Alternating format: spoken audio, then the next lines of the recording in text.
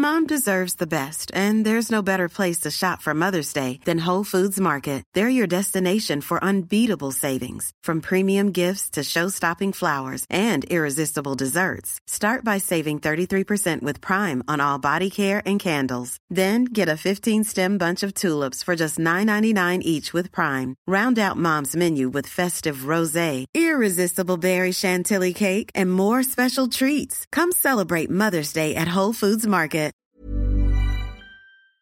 Hello, Chris Evans here to thank you for listening to my podcast. This week on the podcast, Harry Redknapp appeared to tell us why he can't keep off our TV screens. Lena Headey gave us the inside track on the end of Game of Thrones. The extremely affable and newly sober, 100 Days and Counting, comedian Richard Herring tells us about taking his podcast on the road, plus loads more from the likes of our old mate. Broadcasting behemoth Danny Baker, singing star Louise Redknapp, and acting powerhouse Toby Jones. All of that and more on the way. Enjoy, my friends, enjoy. Oh, we do like to be beside the seaside, and so does our next guest, Bognor Regis to be precise. It's a man who's not only co-written the brand new BBC Two comedy Don't Forget the Driver, but also stars in it twice. Please welcome the wonderful Toby Jones. Morning, Toby. Good morning, Chris. How are you, pal? Very good. Okay, so I was watching your show last night with a very cheeky Sunday night glass of wine, not a big one, but a very cheeky one, because I was still sort of on holiday in my head because I was on the South Coast. Now, I had further to drive this morning, so when I've got not as far to drive, I don't have a glass of wine the night before. So to have one last night was a bit mad, but my family is still on holiday, and I enjoyed your show with a glass of wine. What did you have to drink last night? I had a single bottle of beer, Chris, as I watched The Line of Duty. It's a funny one, isn't it? The single Sunday night drink. It's a bit sad, isn't it? In the old days, you wouldn't have counted. I know, but isn't it funny that we bothered to have one? Well, Tell me about the thought process, because I really went through the machinations of should I or shouldn't I last night. Well, there was a bottle of wine that could have been opened, and it's a weird, this is a weird calculation. Yeah. It's not worth a whole bottle of wine. I'm not going to open a bottle of wine because I probably won't, it's too boring to go into, but basically the beer seemed like a short, cold hit. When I was having my glass of wine last night, I actually was thinking about you, where you were, and whether or not you'd be having a drink, because I felt guilty. I thought, if he's not having a drink because he wants to be sparkly and gorgeous on the show tomorrow, then it's terrible that I'm hosting the show. You seem your usual, sparkly self. Irrepressible. Effervescent self. I don't notice any difference at all. I wouldn't have gone for the beer at 9. 8's too late. I'd definitely have to get up 2 or 3 times. It was a bit gassy for that. That's exactly. That's the other thing. It's too gassy. Yeah. That's why I really would have preferred a glass of wine. But I thought I'm not going to open a bottle of wine. Because these are the things, Chris. My mate, who's the hairdresser, Morning Carmel, she only buys wine she hates, so she drinks less of it. Is that right? It's true. She gave me a glass of wine. I said, this is terrible. She said, I know. I buy it on purpose. I mean, she's not short of a few bob, but she just buys really cheap, horrible wine, so she doesn't drink as much. Anyway, your new show, it's not been on telly yet, but I've seen it. Yes. And you've seen it because you wrote it and you're in it. Yes, I've seen 2 of them. I haven't seen all of them because I don't particularly enjoy watching myself, but I have seen the first 2 episodes. Okay, Don't Forget the Driver, it's called. I don't know how you describe it. I wish you didn't have to describe it as anything. Just watch it. It's a beautiful half-hour telly. I didn't know when I was watching it, what it was about, because I never want to know what things are about, and I didn't know it was only half an hour, which did help my Sunday night preparation, so thank you for that. I thought I was in for an hour, and then it ended. I thought, oh no, oh yeah. Yes. Like, oh no, it's ended. Oh yeah, I can go to bed. That kind of thing. So why don't you explain to people what it's about and where it came from? Where does this show come from? So I co-wrote this with a guy called Tim Crouch, who's a rather brilliant playwright, and we both were interested in working together. He's from Bognor Regis, and he wanted to celebrate his childhood there, and his father still lives there.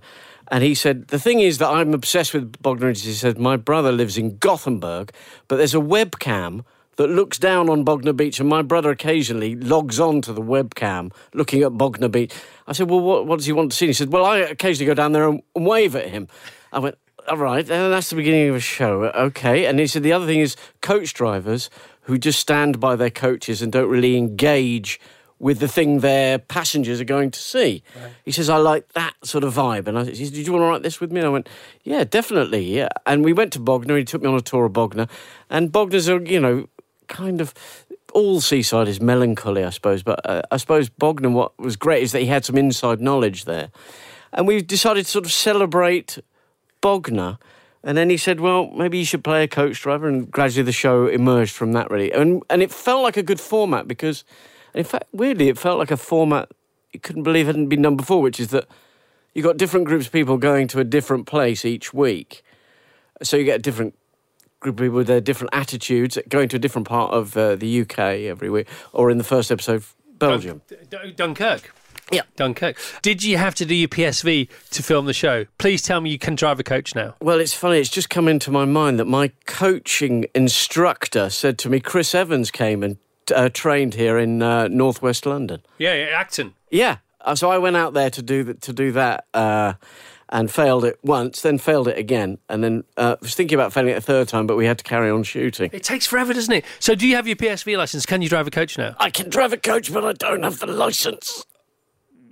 That's like saying I can perform brain surgery, but the patient might die. I know how to drive the coach. It's just they failed me twice on going too slow the first time and too fast the second time. Were you gutted? Yes, really angry. Of course you were. Really of course you angry were. About it because I didn't know what to do with the failure. Oh, you really? You finish it because I don't have any reason to drive a coach. And so they said, well, you've got to take it again. And I went, but have I? I should. I want to pass it. But at the same time, I thought, well, there's no point. I've done the show. I love driving a coach. Anybody can go and drive a coach for a day. Of course you can. You can learn to drive a coach for a day. You don't have to go on to the next day. You just have a go for a day because you're up and driving within an hour of going to the test centre or to the place where they teach you. Acton for us, for Toby and myself, we learnt at the same place. And you're currently filming, you're chasing the snow, you told me. Why are you chasing the snow, Toby Jones? Because we're doing a Christmas film called A Boy Called Christmas by Matt Haig, based on the children's book. And it's Jim Broadbent, myself, Sally Hawkins and Maggie Smith. What a lovely company to keep, yeah, isn't really, it? Really. Well, you're brilliant. Thank you so much. What did you have to drink on Saturday night, by the way? Well, Saturday night was a whole different kettle of fish. Yeah, of course it is. Of course it is, yeah. So I had a couple of cocktails on Saturday. Yeah. Look, tell us about the Jones cocktail palette. French 75, Chris, Oh, if we're being come on, specific. of course, Come on. of course. Bit of champagne in there? Yeah, bit of French champagne 75? in there, yeah. Might have even had a martini straight after. Really? How'd you take your martini? Dry. Do you really? Interesting. What time did all that finish? You don't have to tell me. Just tell me to shut up. It's just I'm not answering these questions. How did that it's all not finish? it's not what I came on for. Just say that. It finished with dessert, I think. Did it? Yeah. The best of the Chris Evans Breakfast Show with Sky Virgin Radio. Okay, we've got a guest on the phone now. He may well have hung up, and I don't blame him if he has. Who might be on the phone, Dave? Looking for an epic tale? You can keep your Lord of the Rings. Lawrence of Arabia? No thanks. Just watch our next guest trying to pay for parking with a mobile phone. The new series, Hard to Please OAPs, starts tomorrow night on ITV. It's time to welcome the king of the technophobes. It's Harry Redknapp. Good morning. Good morning. Harry. How are you today? Not too bad, guys. How are you? Very well. Now, listen, I watched your show last night. It's very funny. It's called Hard to Please OAPs. Yeah. And basically, you're let loose to there's June Brown, there's Jack Whitehall's dad, there's Sheila Ferguson from the 3 Degrees, and others, and Amanda Barry's there as well. And basically, you're just sort of thrust in the middle of modern life, and you're filmed. You're in Windsor. You're about a mile from our house. You should have said it. You could have come round for a cup of tea. I'd have popped in with a cup of tea. You would have done. And so what kind of challenges are we talking about? John Sargent's there. He tries to get to grips with, what's your vacuum cleaner called, Vassos? Oh, Sylvia. He tries to. He's delivered a Sylvia in a box, and he's A, got to figure out what it is, then B, try and put it together, then C, try and get her to work, which he really can't do. And so what did you have to do, Harry, first off? Well, there's all types of things, put a lawnmower together that would work automatically just on its own. Yeah. I mean, I had a bit of a disaster with that. Anything I tried, Chris, I made a mess of, really. I mean, I'm so useless, it's scary. You just cannot believe it. I mean, I'm just about work the telephone, but other than that, I can't work. I don't have a computer. I don't have a laptop. Honestly, I don't have an iPad. I'm so in the old world, it's scary, mate. Okay, so you attempted to pay for this parking via the phone app. Now, we had to do this 3 times over the weekend. My wife is a genius at this, but you have to register all the different number plates of your car, or your wife's car, or your mum's car, or your dad's car, or your kid's car, and then you have to put in your blooming credit card number for the first time, which takes forever, and if you get one digit wrong, then you've got to start the whole process again. I don't know why they're doing it like this. I suppose it's in the opening scenes to your show, it does say, doesn't it? It does specify that it's predicted by 2046 there won't be any cash in the world anymore. So I suppose is that why? Me? No, I won't be worried about that one, Chris. That's for sure. Oh no, I didn't mean it like that, Harry. I didn't. Listen, if you ain't got, if you go to a car park and you ain't got a machine where you can put £2 in or whatever, I'm out of there. If it's anything that's a bit technical, I've got a problem. So you've been doing the show. You did the jungle. You're going on your talking tour, and you did the thing with the ex-footballers a couple of weeks ago. I mean, this is a real second lease of life for you, isn't it? It has been. Yeah, it's kept me busy though, Chris. I mean. As a mate of mine said, I said, listen, I think I'm overdoing it. But he said, Harry, what would you be doing, really? He said, now, 70-odd years of age, would you want to be sitting in front of the TV all day? Just, I said, no, it's kept me busy. It certainly has given me a new lease of life, Chris. So if I'm not playing golf now or going to football, I've had other things to do, and it's been good fun. Now, Jack Whitehall's dad, how'd you get on with him? Good. Yeah, funny guy. He's very funny, isn't he? He's hilarious. Yeah, See where Jack gets it from. You see where Jack gets it from. I love Jack as well, so it was good working with him. So Ruth Maddox in this. Did you all get together? Did you have a big pub lunch and talk about it? Lionel Blair, 90 Lionel Blairs in it, blimey. I know. Ruth Maddox, I mean, she went on one of them segways, and I mean, that was quite dangerous. Me and her on a golf course. She went flying. I nearly said something else then, but she absolutely, it was hard keeping. She went down the hill and suddenly she disappeared into the bushes. But, no, it was good. It was good fun. They were all nice people. I think anything like that you do, if the people are nice, it makes it easy for me, so it was good. Also, what I love about it is because of the context, because of your perspective on things, as you get older, I mean, I'm 53, and even at 53, you just start to relax about things more. And with you guys trying out all this stuff, it makes it look more nonsensical than it probably already is. It's like, why are we doing all this stuff? What is this all about? What's wrong with a normal vacuum cleaner? What's wrong with a brush and pan? Do you know what I mean? That's how I am, Chris. Yeah, I'm not, for me now to change, and it's not going to happen. I'm just really, as I say, I'm even telephones, even working any kind of gadget, I find difficult. I'm really not a practical person. It's not that you find it difficult, is it? You just can't be bothered. Because I'm the same. I mean, I'm sure. Can't be bothered, yeah. Yeah, I'm sure we could do it. Switches off. It don't interest me. I'm just. It goes over my head, and I'm not interested. All right, will you do another series? What's the scoop on what's going on? No, I don't know, really. Let's see how this one comes out, I suppose. I'm looking forward to seeing it, but I haven't even seen the clips, so it'll be brand new to me when I watch it, so it'll be interesting, yeah. Well, you know what the second series is going to be? Hard to Please OAP's North America. They'll get you on a plane, just like of course they will. That's what they've done with Jamie, your son, and League of Their Own. They'll just put you on a road trip, and it'll be like the Real Marigold Hotel meets That's Life. That's it, that'll do it. Yeah, a couple of weeks in America or somewhere, I'll have that. All right, I'm ready. If the producer wants it, I'm up for it. All right, Harry Redknapp. Thank you very much, Harry, for being on the show. We'll talk to you again in a couple of weeks' time about something else, I'm sure. Chris, good to talk to you. Tell her, mate. Bye. All right, pal. Cheers. The best of the Chris Evans Breakfast Show with Sky. The best entertainment all in one place on Virgin Radio. Do you fill your days off with junk food experiences or superfood experiences? Well, our next guest has 7 rules that he believes will make your free time richer, happier and more nutritious. Please welcome the author of Time and How to Spend It. It's the incredibly fulfilled Mr. James Wallman. Good morning, James. Good morning. Welcome back after all these years. Thank you for having me, Stuffocation rock and roll. Thanks. 100,000 copies and still selling. And still selling, absolutely, and not just to my mum. To other people as well, I'm happy to say. Members of your family. So, big decision. You have a big hit. It's like a band, second album syndrome. What do you do for your next book? You've written 2 books, haven't you, Vass? Mm-hmm. So it's not dissimilar for you. How do you decide what to focus your second book thoughts on, and how happy are you with it? How long did it take, etc., etc., etc.? That's such a good question. Thank you. The guys at Penguin would come to me every now and again and take me for and say, come on, James, what's next? We've done Stuffocation. What's the next big trend? Yes. We're moving from stuff to experiences. And I would sort of sit there and say, well, I can't say there's another big trend. That would smell like bad fish, because I think this is a really big thing. This move from material goods to experiences is like a major trend that will happen take place over decades. And one of the things that would come to me, I'd give talks and stuff, is people would say to me, okay, great, so Stuffocation said, don't spend on stuff, spend on experiences, but what kind of experiences? I didn't know.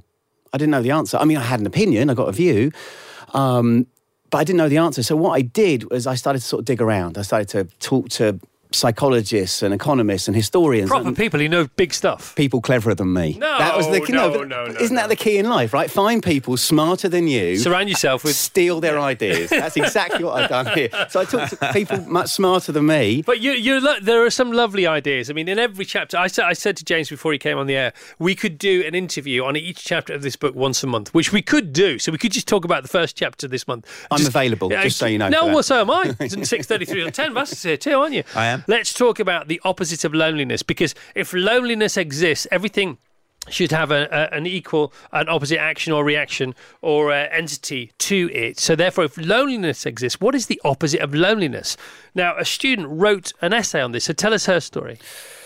I always get a bit emotional thinking about this. I've been in touch with her mother, a girl called Marina Keegan, and she was graduating a few years ago from Yale in the US, and they published a special edition of the paper. And she wrote about what she'd found at Yale with all her friends, and, they'd stayed up till 4 a.m. And I can't really quote it because she's a much better writer than me. Well, I suppose what she was saying is that uni life, like working on a show like this or being in a band, when they're at the zenith, is you are just so not lonely. It's not funny. Yeah, when you're going through an intense experience with some people and you go through something and you feel, that's one of the things she said, you feel like people are on your team. When you go through something and it's tough and it's hard and sometimes somebody supports you and they're there for you. And that, that moment at the end of the best bit of the party when there's 4 of you still up and you have that conversation that and the rest of the party you forget. It's that bit that counts the most. You wrote about that and said that what she'd found and what she wanted in life was the opposite of loneliness. And then about a few days later, she was she graduated, her parents came, they took pictures. And she was so excited about her life, wasn't she? She was. And she wrote about how we're so young and it's so crazy to think that we can do anything. And We've got so much time. And then 5 days later, she was driving home for her father's birthday, and her boyfriend, who wasn't drunk, wasn't over the limit, but he clipped the barrier, and she had put her seat back. He survived. The car flipped over a couple of times, but she died in the crash. She was having a sleep, wasn't she? She was tired because it was a long drive, wasn't it? Yeah, exactly. Yeah. And her mother went through the wreckage and found her laptop and took out the hard drive and has turned that into a book called The Opposite of Loneliness. But the essay was put onto the Yale University website that day, and news travelled fast because the poignancy of just this amazing character she was fierce. She was one of these. She was fierce, she was funny. She was noisy. She had bangles when she walked geeky into a room. Yeah, she was talented, and I think she was a character. She was in some sailing race one time, and everybody came in because the wind was too dangerous, and she carried on and completed the race. She was really determined, and she was set for success. And sadly, her life was taken really early, and I think people related to it because they felt this, sadness towards what had happened to her, but also this idea of the opposite of loneliness. Because what's super interesting, this is where the science comes in, is it's not, the opposite of loneliness isn't just what we want, it's actually what we need in life. Because if you look at there's this incredible piece of data put together by a woman in Utah that discovered that if you are lonely, you are 29% more likely to die. When they do mortality research, it's one of the easiest pieces of research you can ever conduct, because what you do is you go and see somebody and then you come back and see them a few years later, and it's either a tick or a cross. And what they discovered is that people who are lonely are 29% more likely to not be alive anymore. And you put that together with one of the longest studies ever conducted at Harvard since 1939, an 80-year study, and they've looked at the people who are healthier, happier, and live longer. And the people who are healthier and happier and live longer, it doesn't matter how much you smoke, doesn't matter how much you exercise, doesn't matter so much what you eat. The most important thing, the clearest indicator of a long, happy, healthy life is friends, it's relationships, it's the opposite of loneliness. And when you hear that stuff, we all know friends matter. We all know our family matters. But when you know that, when you've got the science in front of you and there you are and you haven't been in touch with your old friend for a while, you pick up the phone and you go see somebody.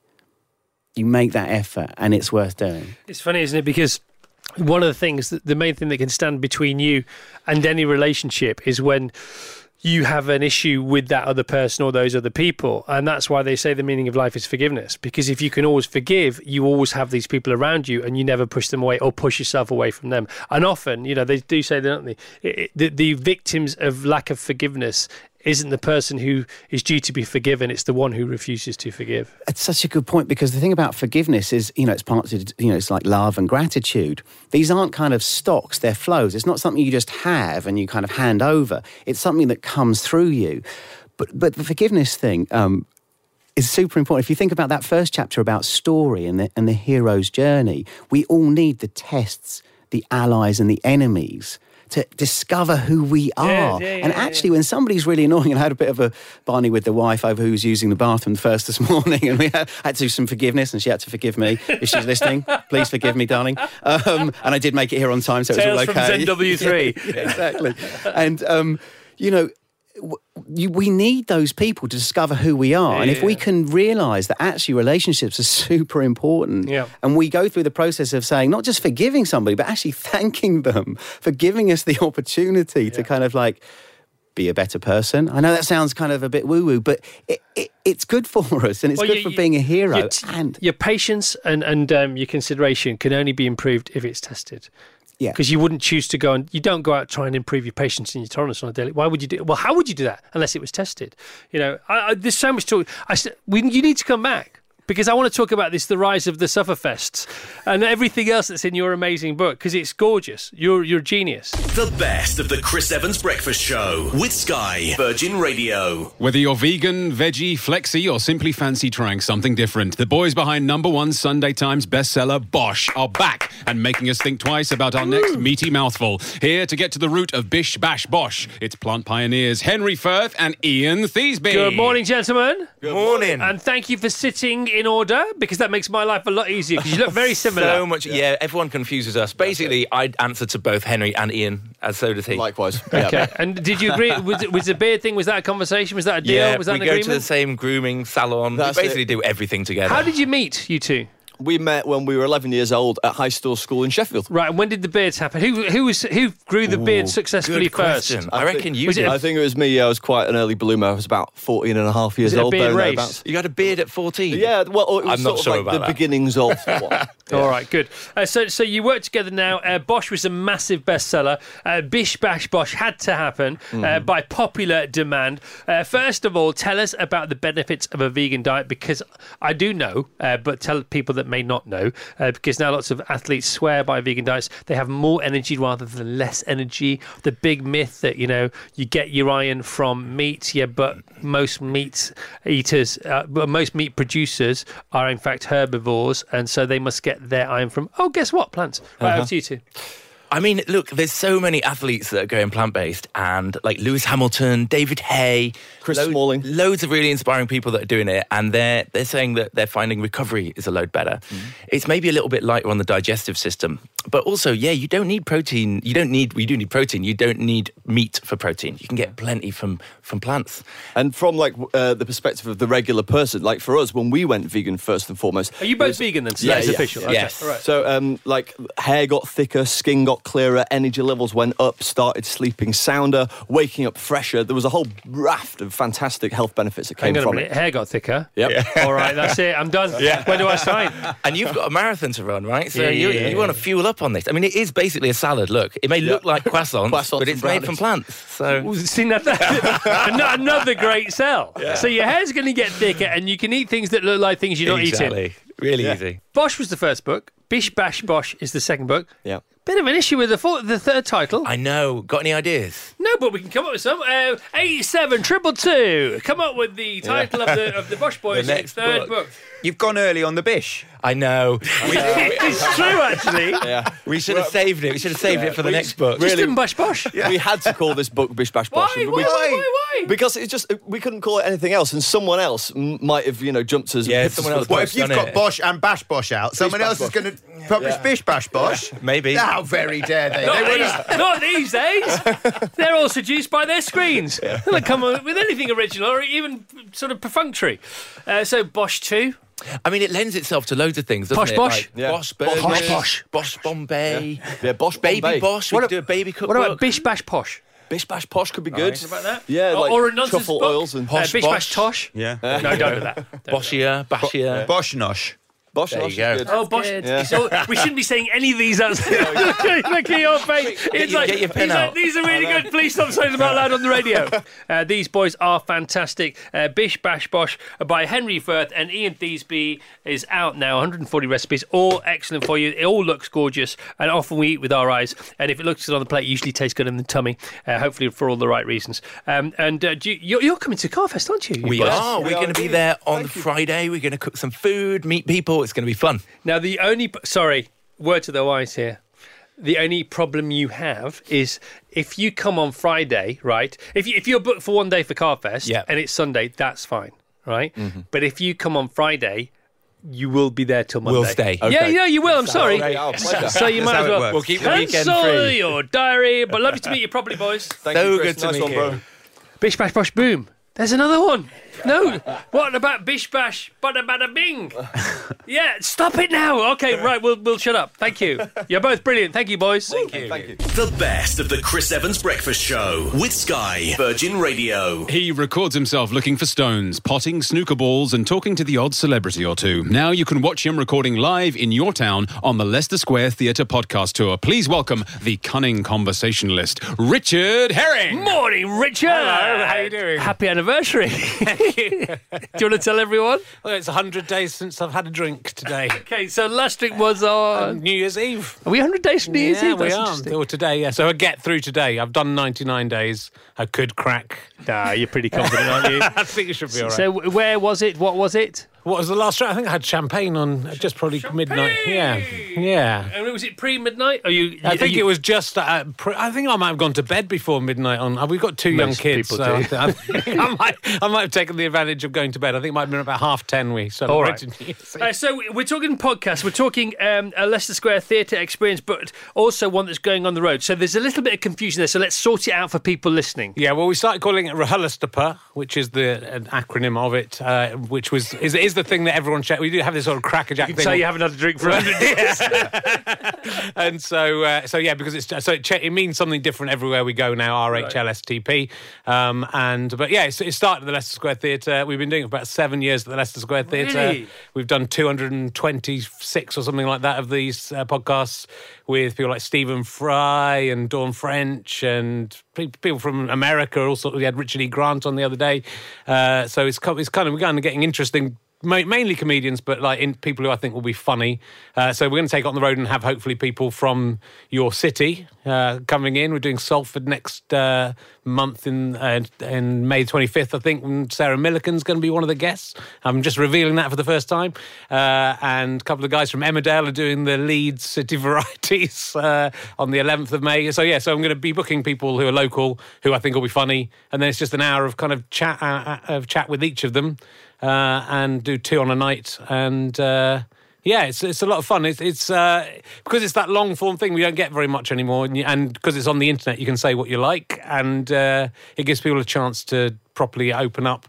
And sort of, it's funny, but then occasionally Stephen Fry kind of opened up about a suicide attempt he'd had. It was very moving and very inspirational, and it's a very relaxed atmosphere, so it's a nice podcast to do. All right, Richie's on tour, and he's a lovely man. Richard Herring on tour. Richard Herring's Leicester Square Theatre podcast tour. It's a bit confusing, but just go with it. RichardHerring.com. Tickets on sale now. When does the tour start? What kind of places are you going to take in? Well, it's sort of all over. I'm going to places I generally do quite well at already. So it sort of started. I did Birmingham last month, and that was so you've fantastic. done it? You've done a bit? Yeah, I've done it. So, Right, so okay. I'm in Leeds on May the 11th, I think, and Salford on the 25th of May. And Wakefield, London, Warwick, Henley, Edinburgh, Henley. Yeah. Oh, Henley's a nice one. July, Sunday the 14th.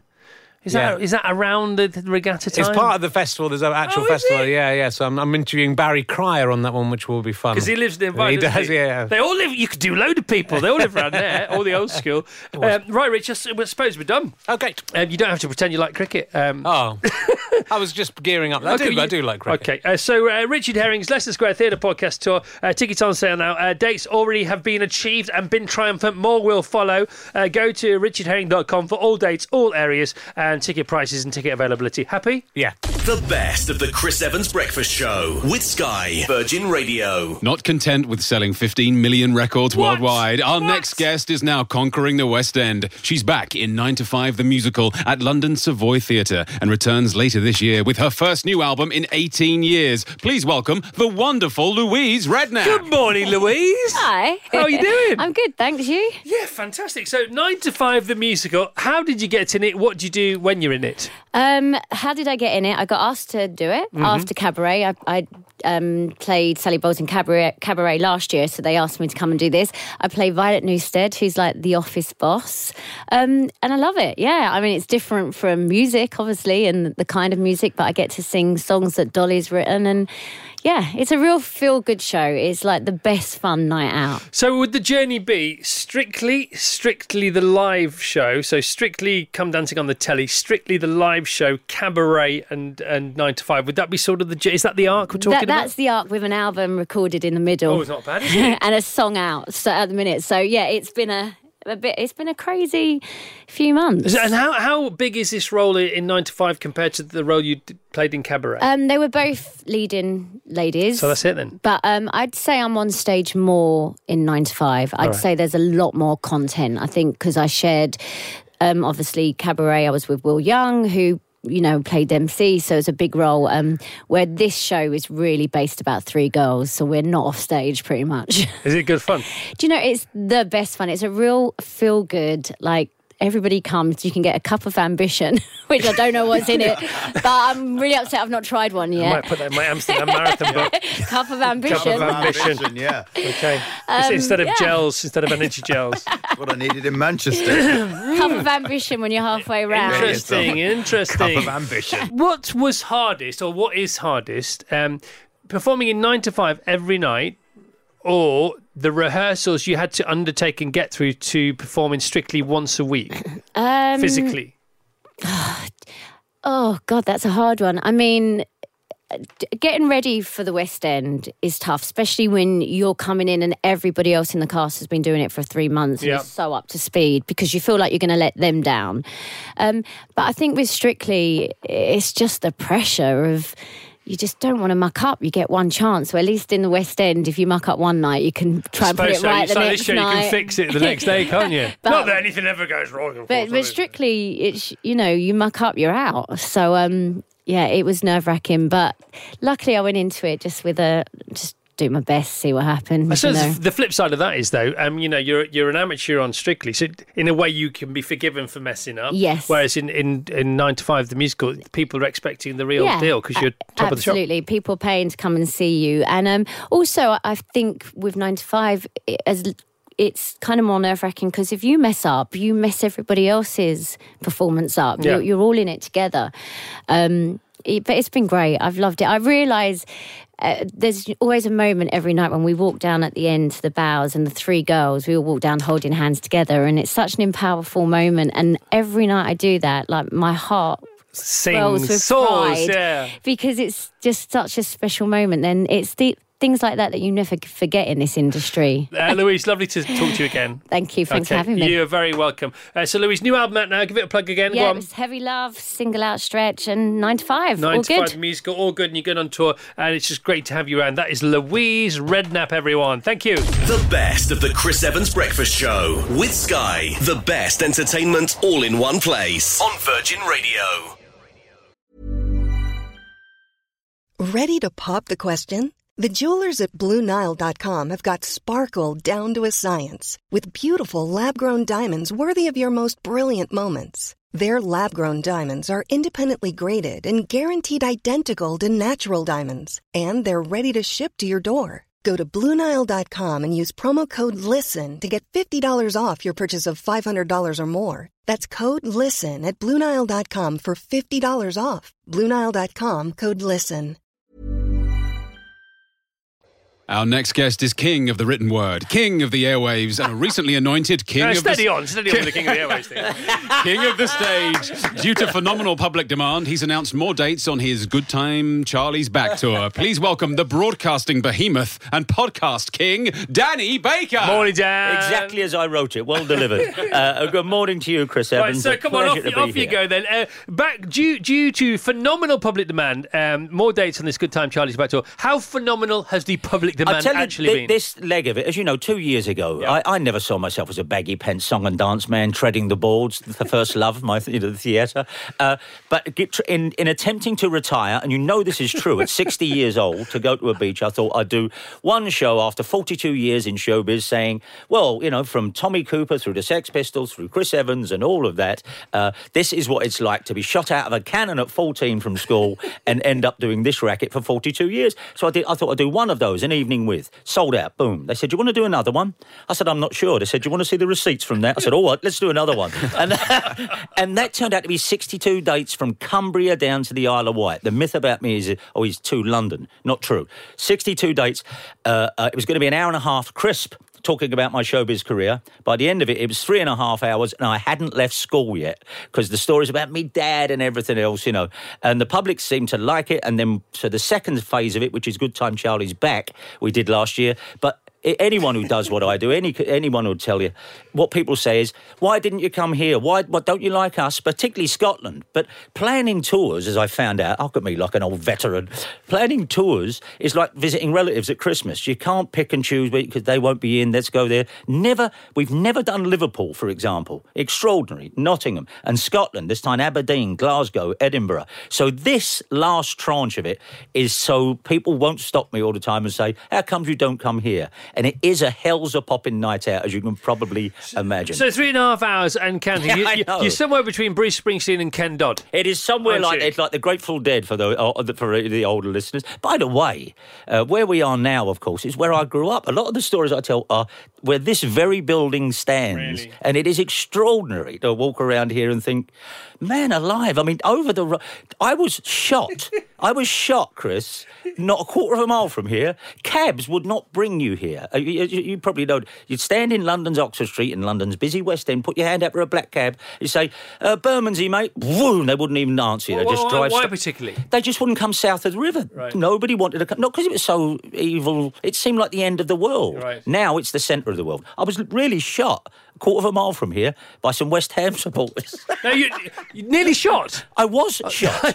I thought you said shocked. No, shot. I was shot twice. One of them in the rump. You actually were yes, shot? I promise you. Just with a gun? Where we are now, quarter of a mile from here, in Tooley Street, just across the road from here, in about 1975 or 6, because all the pubs over here, because there was all Dockers pubs, they used to stay open late when the licensing said you had to shut at 11. So these terrible old boozers, absolutely depressed and, well, imagine Radio 2. That's what they were like. And we used to go, but they'd be empty, and then you'd walk about 10:45, all the young people would turn up because they'd carry on serving.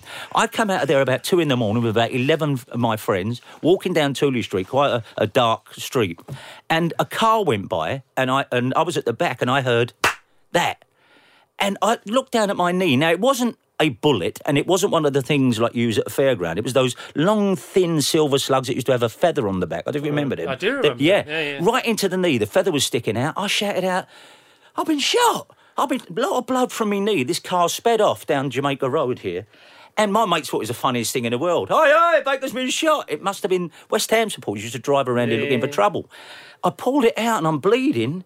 And I said, it's all right, I can't... What I didn't notice is there's a roundabout just by the Rotherhithe Tunnel here.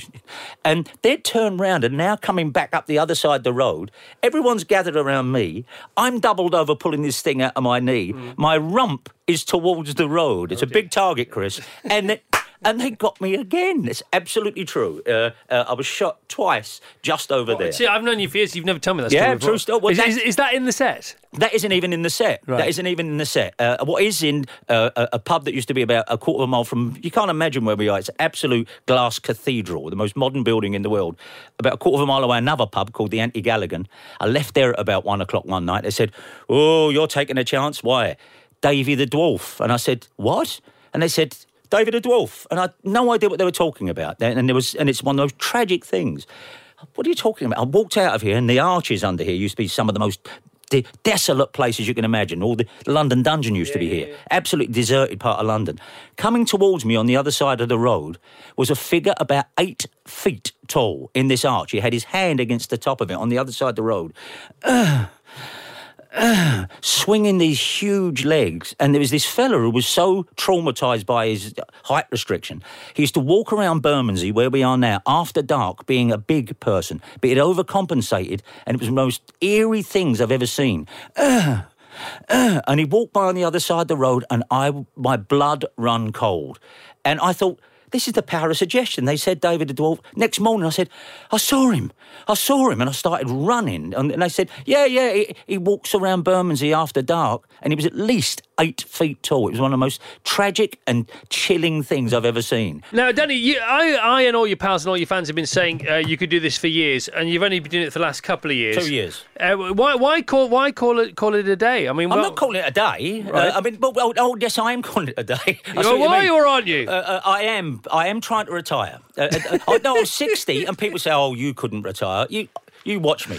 I'm very good at flicking playing cards into a top hat and looking at my old. Are you? Yeah. So I've always wanted to do that. Oh, if only this were a Friday night TV show, we could sit here now and do that. Yeah, just imagine. But I every time I try to, and I'm not being cutesy pie here. Like the tour was supposed to be one evening turned out to be 62 dates, now it turns out 120 now, we're still doing this. There will be a third one. God. Wendy, this my retirement wife, is getting further and further away, pal. drumming her fingers saying, oh, the old retirement gag, is that what it is? The other thing, the other direct messages I had, I promise I'm not doing this to say, oh, I'm hot and busy, I'd rather be doing playing cards into a top hat, was from Will McDonald, who was the producer on TFI Friday.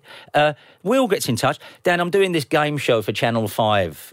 Would you be one of the captains? Will, I'm 61. Would captain on a game show? I'm trying to retire. I said, I've been around that rodeo. And he said, well, it's good, but American company owns it, and we've got a live bar and a live band on it. Where'd you get that idea from?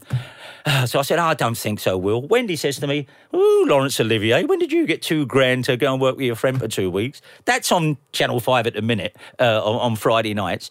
And the Lineker thing, and the tours, and yet if I walked out of here and got run over by a bus, it would be soap powder Daz man dies. Or refuses to die. That's what it is, yeah. Chris, man who used to work with Chris Evans found in gutter. That, mind you, we're always a heartbeat away from that headline, aren't we? Yeah, again. All right, okay, well, Danny, thanks so much. No, always. Well done. Good time, Charlie's back. Tour continues April 29. The best of the Chris Evans Breakfast Show with Sky on Virgin Radio. Taking a seat on our own Iron Throne is a lady up there as the most evil in all of Game of Thrones, and that really is quite an achievement. But what will her fate be? Here to reveal all ahead of her last ever season. Who am I kidding? She's not allowed to tell us anything. It's the really lovely and not evil at all, Lena Headey. Morning, Lena. Hello. You can't actually tell us anything, can you? I can't tell you Thank you very much, Lena Headey. Bye-bye. Great. Okay, someone else next. No, okay. Lena, welcome. So you've been Game of Thrones, what, for 9 years now? Yes. 9 years. How did you get the job? Just a simple audition. Right. And why did they come to you? Is it actually? I know this. Wasn't it one of your pals who already had a job? Oh, on the yeah, show? it was Dinklage. I was doing a job with Dinklage, and he said, "Oh my God, I'm reading the script, and it's bonkers, and you should do it." And I was like, "Incest, dragons, I'm in." So did you? So you hadn't read the script then, because you weren't allowed to. Did they send you anything beforehand, before the audition? No, they just send you like a page and don't tell you anything else. Right. What did you think of the page you were sent? It was kind of saucy. Was it? Yeah. So it was saucy first and everything else second. Yeah. Third, fourth, and fifth. Yeah. And now because you've been in every series. Have you been in every single episode? No, not every single episode. All right. I've missed a few. Okay. And you've seen people come and go. This is the last series. Is it all in the can? Is it all done and dusted? Everything is nailed now. Yes. There's nothing still to be done. No. So are you still in the employ of the producer of Game of Thrones, or is that... No, I'm heavily unemployed now. Yeah. A bit scary. Which is... Because you're mid-40s now? Yes. Yeah, just come a bit closer to the mic if you don't mind. Sorry, yeah. Lena. And, were you discovered at the age of 17? Yeah, 17. So you were spotted in what, by whom, where? I did a school play. I'm from Yorkshire, and we got a competition, and we went down to perform on the National when we were young, and which was massive for like a little high school. What was the production? It was called The Coca-Cola Dragon. Right. It was about the Vietnam War. Right. And it was performed by a bunch of girls from Yorkshire. Right. And I got spotted and asked to audition for it. And were you interacting so from like 10 or 11, or was it later for you at school? No, I loved it. From always. the beginning? Yeah. Okay, inspired by whom or what, maybe? I don't know. I just thought, I'd love to do that. And everyone said, you can't. It doesn't happen to people. And I was like, who did you like, though? Who did you like at the time? I think I liked all the old musicals. You know, Right. I loved kind of watching all that shiny, like, otherworldly What about stuff. Mum and Dad? Did they with the sing-alongs at home, with the evenings around the piano? Did you have a favourite uncle or auntie who brought the guitar around? Or no? So this is all down to you. Down to me. You're a self-made, because often people come in and they talk about, my Uncle Phil, he came around and it's all down to him. I think it was just escapism. And it was via the telly or the cinema or telly. Yeah. Yeah. Now, how much? I know you can't talk about about Series 8, sort of at all, right? No. Which is fine, and that's the way it is with Game of Thrones. But so, how much can you talk about things that have happened in the last 7 series that we haven't thus far found out about, like the secret, the extent of how secret the scripts are, how soon you find out who's going to be killed? Because I'm new to Game of Thrones. I don't know if they've told you this, right? But I'm aghast. I'm amazed at how quickly people get killed. I.e., you have an inkling about 3 seconds before their throat is slit or they've stabbed or something falls on them. I mean, it's pretty instant. So tell us your experience of secret scripts and things like that. Well, I think that's true. When you watch it, if you fall in love with a character, they're going to die. It's like you sort of almost project it Apart onto them. from you. Oh, yeah. Well, no one likes Cersei, so she's still around. See, I don't mind her, but we'll get into that in a minute or two. It's very secretive.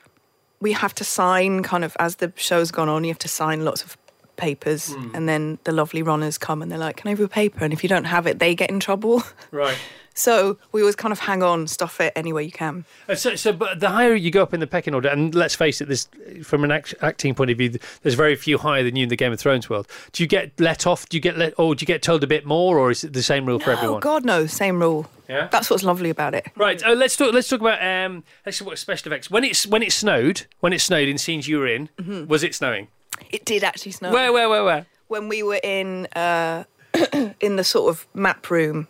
They just suddenly opened the skies and it properly snowed. What, with real snow from God? Real snow, not real snow, like fake snow. Oh, no, that's what I'm asking. So did you go to places where it really snowed as you were filming? I didn't. They did. Okay. I'm always in Belfast in a room. This room in Belfast, how big is it? Is it a soundstage? Yeah, it's where they built the Titanic. So our first season, there was no soundproofing. So there was just pigeons and wind, and we had to redo the whole thing. Right. Now, what about your friends and your family in Game of Thrones? I mean, it's not a three-line whip. They don't have to watch it. They don't have to be fans. But how many aren't? Percentile-wise? Very few. Really love it. Right. Do you like it? I watch it. Okay, so where will you be watching on Monday? I will be with my children on holiday, so I won't be watching. Okay. And how much of the final series have you seen? I haven't seen any of it. Do you know what happens in the end? Yeah. No, I know it's not just because you're in it, but don't they record multiple endings and not even tell the actors? Does that happen? No, we know. All right. So what might happen? What might happen? So you actually know what... So, there are tens, maybe hundreds... I'm really scared now. Maybe hundreds of millions of people in the world want to know what happens, and you know what happens. Ooh, yeah. What does that mean? Master, you're a brilliant commentator. Just tell me what Lena did with her hands. That was quite as strange. It was almost in prayer position, but the fingers were wiggling, and then the hands from prayer position at sort of chin height went up to above forehead height and down with fingers wiggling all the time while staring at you without blinking. So what was that? What did that mean, what you just did? It was sort of an internal, I know. Oh, okay. Yeah. The best of the Chris Evans Breakfast Show with Sky. The best entertainment all in one place on Virgin Radio. Not content with being a lost boy, a young gun, a designated survivor, and of course, a Jack Bauer, our next guest has turned his attention to making beautiful music. With his new single, Something You Love, out now, and second album, Reckless and Me, out later this month, please welcome the legendary Kiefer Sutherland. Morning, Kiefer. Good morning. I don't know how you get past an introduction like that, but thank you very much. He's very good, isn't he? Very nice. I'll take you with me. Yeah, he writes them, he reads them. He's the real deal. Well, Kiefer, congratulations. Forgive me, I had no idea you could do this so well. It's a really well-kept secret, and that's very kind of you. Thank you. Yeah, but I was reading online last night because I watched some of the live performances because they filmed over the last few days and they've been posted on. You posted some on YouTube yourself. I think you might have done. Anyway, it doesn't matter. But the point is, I work with might have. But they're there anyway, and the comments are so complimentary because you can really do this stuff. How come you've been hiding under a bushel for so long? I think for the longest time I'm uniquely aware of the stigma of an actor doing music, and I had no intention of making a record. I had about 25 songs that I wanted to record to send off to BMI and Sony Music and see if any of their artists would like to do them.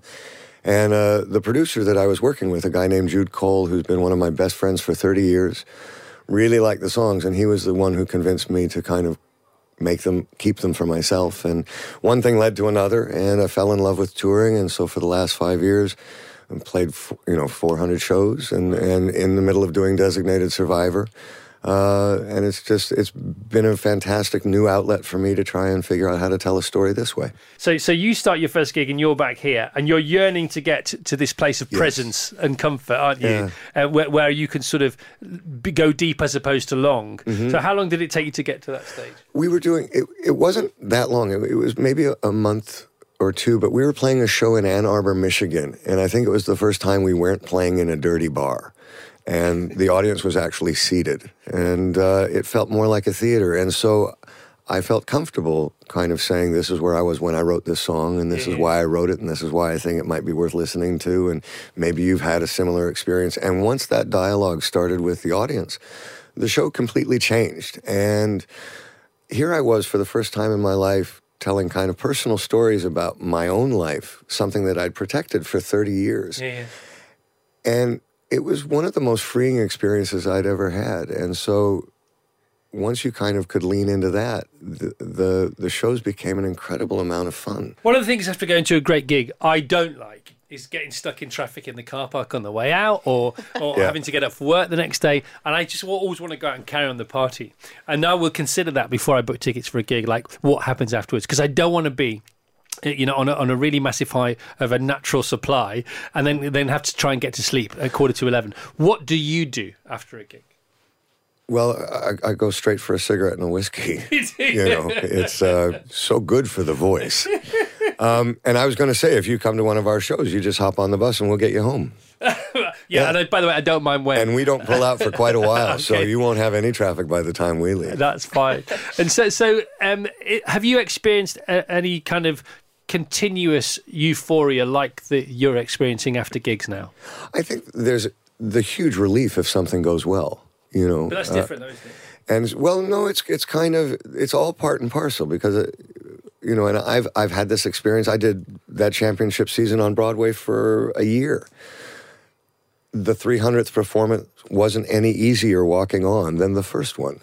So just for me, I have a natural kind of, I figured out how to use the nervous energy and kind of move forward with it. But yeah, I have great expectations of what I want out of a show. And to get through it and have kind of even get 75% of that accomplished, wahoo, and I love the band that I play with. And look, if we felt we earned the drink and a cigarette, we're going to take it. Good for you. But what's interesting about when music is introduced into the live performance genre, as opposed to theatre or even musical theatre, when it's mostly music, like you're doing at the moment with your band, there's a different that you have some sort of added help, don't you? Music is a wave you can ride on and in. Completely different rules. You do a play in the theater as an actor, and they've got rules. And, you're supposed to sit quietly, you're supposed to listen, wait till the end of the performance. If you choose to show your appreciation, great. Music, we want you out of your seat from the first downbeat. We want you making as much noise as possible, and we want you part of it. So it's just a very different way of presenting stories. The best of the Chris Evans Breakfast Show with Sky Virgin Radio. Are you gut happy? Is your tummy yummy? An unhappy gut can lead to all sorts of health problems, and our next guest has news of a holistic health revamp that can flip-reverse any nasty symptoms. Here to share her transformational story, it's journalist Claire Irvin. Yay! Good morning, Claire. Hello. Welcome to the show. Thank you. So I read your article. It was the cover story on the front page of the Telegraph magazine on Saturday, and I was reading it on the South Coast, and here you are now as a result of me reading that and reading every word and syllable out and comma and semicolon out to my wife of your article. She said, I've got to get on with my day, but it's so fascinating. So what issues did you have with your gut? What drove you to go all the way to where you went to find out everything you needed to know? Well, I've had long-term discomfort when I eat. I mean, from probably 20 years of knowing that I perhaps shouldn't eat certain things, that they're going to make me feel uncomfortable, but not entirely knowing how to avoid that. Going to the doctors, being told I've got IBS, coming away and starting to eat healthily, so eating loads of fruit, and then feeling even worse. Feeling quite depressed, going back to eating, so there's this vicious circle. And it just, I also have quite a good but very stressful job. I've got a commute, I've got kids, all these things are compacting, drink too much coffee out of vending machines, all these things. And it got to a point where I literally felt like I couldn't stand up straight. Right. So although I probably looked like I was internally, it was excruciating, really fed up. Right. And I was grumpy and I was edgy. And it was adding stress to a life that I didn't really feel needed it. But fortunately, you are the travel editor for the Telegraph magazine. And Very fortunately, in more ways than one. You could do something about it. Now, I didn't realise you were the travel editor. I thought you were the health editor. But never the twain shall meet, apart from in the Telegraph magazine. So Absolutely. You went to where, for how long, and who did you meet, and what did they teach you? So I went to Lanzerhof in Austria. There's 3 of them now. This was the original Lanzerhof clinic. Mm-hmm. And it has created this energy cuisine, a Lanz cuisine system based on FX Mayer clinics. So for any of those who know anything about gut health, FX Mayer was the originator of this idea that the gut has its own brain, and really worked out this method of cleansing and detoxifying the body and treating it.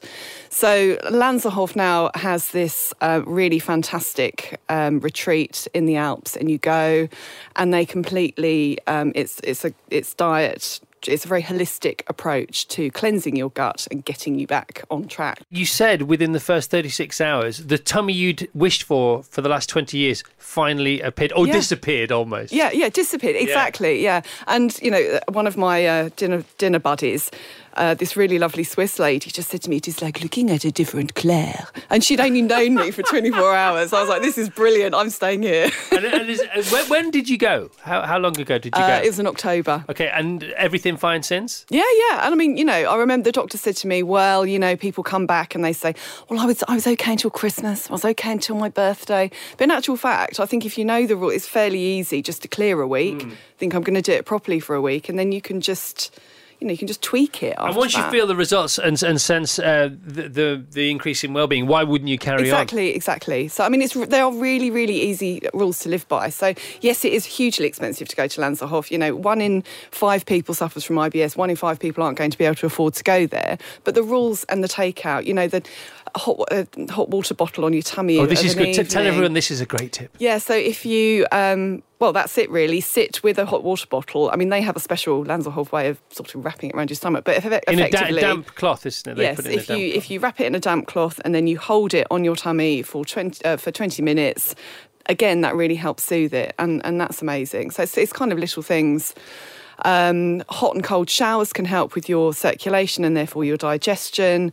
The whole thing about hot and cold is really important. So, there's so many takeouts that anybody, like you said, you've been following it since Saturday and feel better. Yeah, well, we've been doing the cold shower thing on the show for the last 6 weeks, and now loads of people have been doing it. We don't need espressos anymore. We're on fire in the day. Yeah. We sleep better at night if you have a cold shower just before, hot and then cold, just before you go to bed at night. It just changes everything.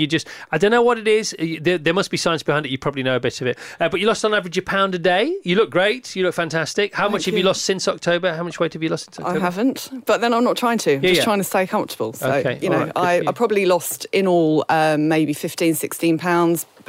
Because when where you are. Yeah, when I came back from Lanzarote, this is how committed I was. I went straight into a travel conference. and they are really boozy affairs, and they, rich food the whole time. You're being mass catered to, and I stuck to it religiously, and then for another 2 weeks after that. So all in all, I lost about £16. All right, the very successful article. You said you've been inundated with requests like this since Saturday. Absolutely. What do you do next about this? Because this is now turned into the first chapter, I think, of something else. Well, there's a huge debate. Somebody's come out and said that IBS is in the mind, not in the not an actual physical thing, which is right. Yeah. So there's going to be a lot of debate on that. I'm just wondering if that person has ever suffered from IBS. So I'm taking a while, I guess, that they maybe haven't. So what are you going to do next? So we're looking at other gut health clinics. We're looking at other ways that it's changed our readers' lives. We're going to be doing loads of first-person stories, and I'm quite looking forward to going and exploring some of those places as well. All right, well, awesome. And if people want to read this article for the first time, where can they go to read it? It's on the Telegraph website. Under... Gut Health, Claire Irvin. All right, Claire. Thanks for bothering to come here. You're Thanks awesome. for having me. Anything to say about us before we lose Claire? I love this. The best of the Chris Evans Breakfast Show with Sky, Virgin Radio. Thank you so much for listening to this, the podcast of the Virgin Radio Breakfast Show. Don't forget you can subscribe and get it every week from wherever you get your podcast, and you will never miss the weekly roundup of all the best bits from our Virgin Radio Breakfast Show with Sky. Planning for your next trip? Elevate your travel style with Quince. Quince has all the jet-setting essentials you'll want for your next getaway, like European linen, premium luggage options, buttery soft Italian leather bags, and so much more. And it's all priced at 50 to 80% less than similar brands. Plus, Quince only works with factories that use safe and ethical manufacturing practices. Pack your bags with high-quality essentials you'll be wearing for vacations to come with Quince. Go to quince.com/trip for free shipping and 365-day returns.